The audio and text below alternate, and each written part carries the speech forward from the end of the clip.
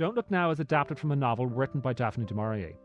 Du Maurier was one of the most popular English-language fiction writers of the 20th century, and Alfred Hitchcock, perhaps the most popular English director of the 20th century, turned to her works on no less than 3 occasions. Firstly in 1939 with Jamaica Inn, then again a year later with Rebecca, and finally in 1963 he brought the story The Birds to the screen. Compare the genres of those 3 stories. Jamaica Inn is set in the 18th century and concerns a band of smugglers who plunder cargo ships. Rebecca, du Maurier's most celebrated and indeed filmed work, is about a young woman whose name we never learn, who meets a gloomy but wealthy man while down on the French Riviera. Maximilian de Winter is his name, and he is a widower. The young woman soon marries him, but has to contend with the haunting memory of the first Mrs. de Winter, the Rebecca of the title. The third du Maurier piece Hitchcock made wasn't a book, but a short story, The Birds. The plot is as simple as this. In a remote farm in Cornwall, a family comes under attack from a flock of birds. Within days, all of Britain is being assaulted by all manner of feathered fiends. As great a director as Hitchcock was, I think we should feel relieved that he did not attempt to tackle Don't Look Now. Or perhaps I should put it another way. Hitchcock had the good sense not to tackle it. Although it deals with guilt, which would make it his material, it is also a ghost story, which placed it outside of Hitchcock's comfort zone. Well, okay, Hitchcock didn't make a film of it because by the time du Maurier wrote it, in 1971, Hitchcock was 2 films and 5 years away from retiring.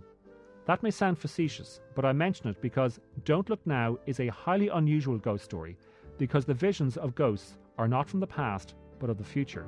And that's why we're told, Don't Look Now.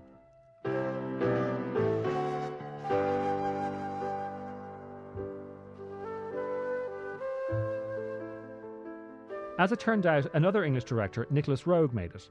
It was his 3rd film, and his opening trio marked him out as one of the most daring, original, and interesting English directors of the 70s. His first film was Performance, which starred James Fox as a London gangster hiding out in a rock star's basement. The rock star was played by Mick Jagger.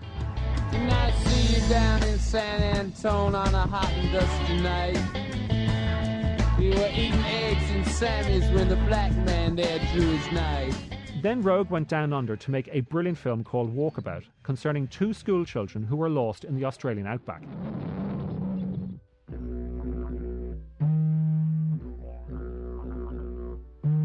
But before he became a director, Roeg had been a cinematographer, and had lit, amongst others, Roger Corman's great adaptation of Edgar Allan Poe's horror The Mask of the Red Death.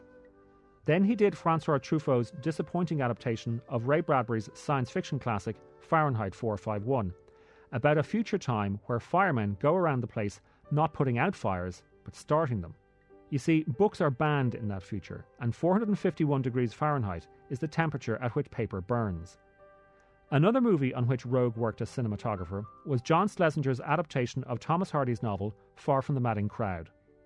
Roeg then lit a very interesting film called Petulia, about a woman who is savagely beaten into a coma by her doctor husband. In between those films, Roeg had also worked for a couple of weeks on David Lean's adaptation of Boris Pasternak's Nobel Prize-winning novel, Dr. Zhivago.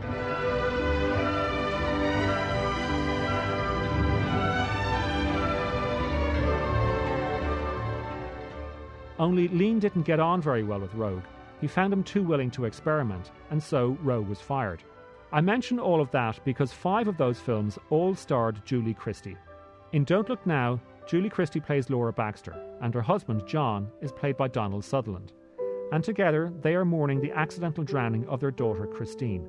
Christine is playing out in the back garden, while inside in the house, Laura is reading a book. John is examining some slides. He spills a drink across some of the slides, and suddenly, he is seized by a sense that something has gone terribly wrong. He leaps up and runs from the house out into the garden. Only it is too late.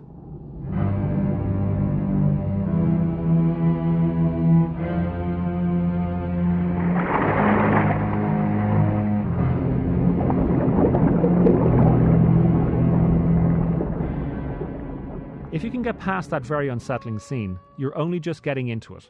But be warned, the pace is stately. There are hardly any scenes of visceral violence. Instead, what you get is a sense of unease, that although a great tragedy has already been visited upon this family, you slowly sense that another, far greater one is about to happen.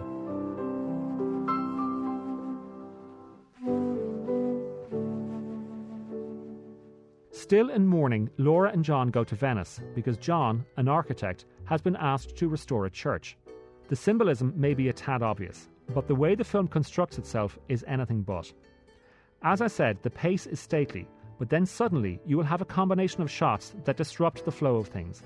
And those shots are, well, as I said, they could be visions of things that have yet to happen. You're sad. You're so sad, and there's no need to be. My sister's psychic. She wants you to know. I've seen her. And she wants you to know that she's happy. I've seen your little girl sitting between you and your husband, and she was laughing. Yes. Oh, yes, she's with you. She's with you, my dear. And she's laughing. She's wearing a shiny little map. Christy. Oh, but she's laughing. She's happy as can be. The choice and use of Venice as a location is very interesting. It is a city that has been drowning for over a millennium. Secondly, Laura and her husband John go there in the off-season, so you don't get the lovely Adriatic sunshine so often associated with the city. Instead, you get fog and shadows and a feeling that the city itself is in mourning. Everywhere they look, Laura and John see signs of death, so eventually they realise that in order to live again, they are going to have to look not outside, but within themselves. And that brings us to the film's most celebrated scene.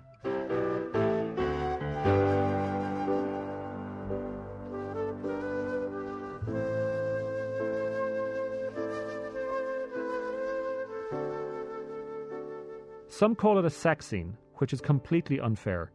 It is a love scene in the proper sense, but it is so emotionally raw. What you see is so tender and intimate, you feel as though you are intruding. But what makes it really special is that while Laura and John are twinning away on the bed, Nicholas Roeg cuts the film back and forth in time. Suddenly, Laura is putting on her makeup, and then they are back in bed. And then John is putting on his tie, and then they are back in bed. And then you see them getting dressed to go out, and you realise, as I said, this is not a sex scene, but a genuine scene of love between two characters yearning to live again. Compare it to the sweaty stuff of, say, The Immortals, where Frida Pinto strips off with Henry Cavill because the audience has paid to see them do just that. So just like in real life, sex is easy and love is hard.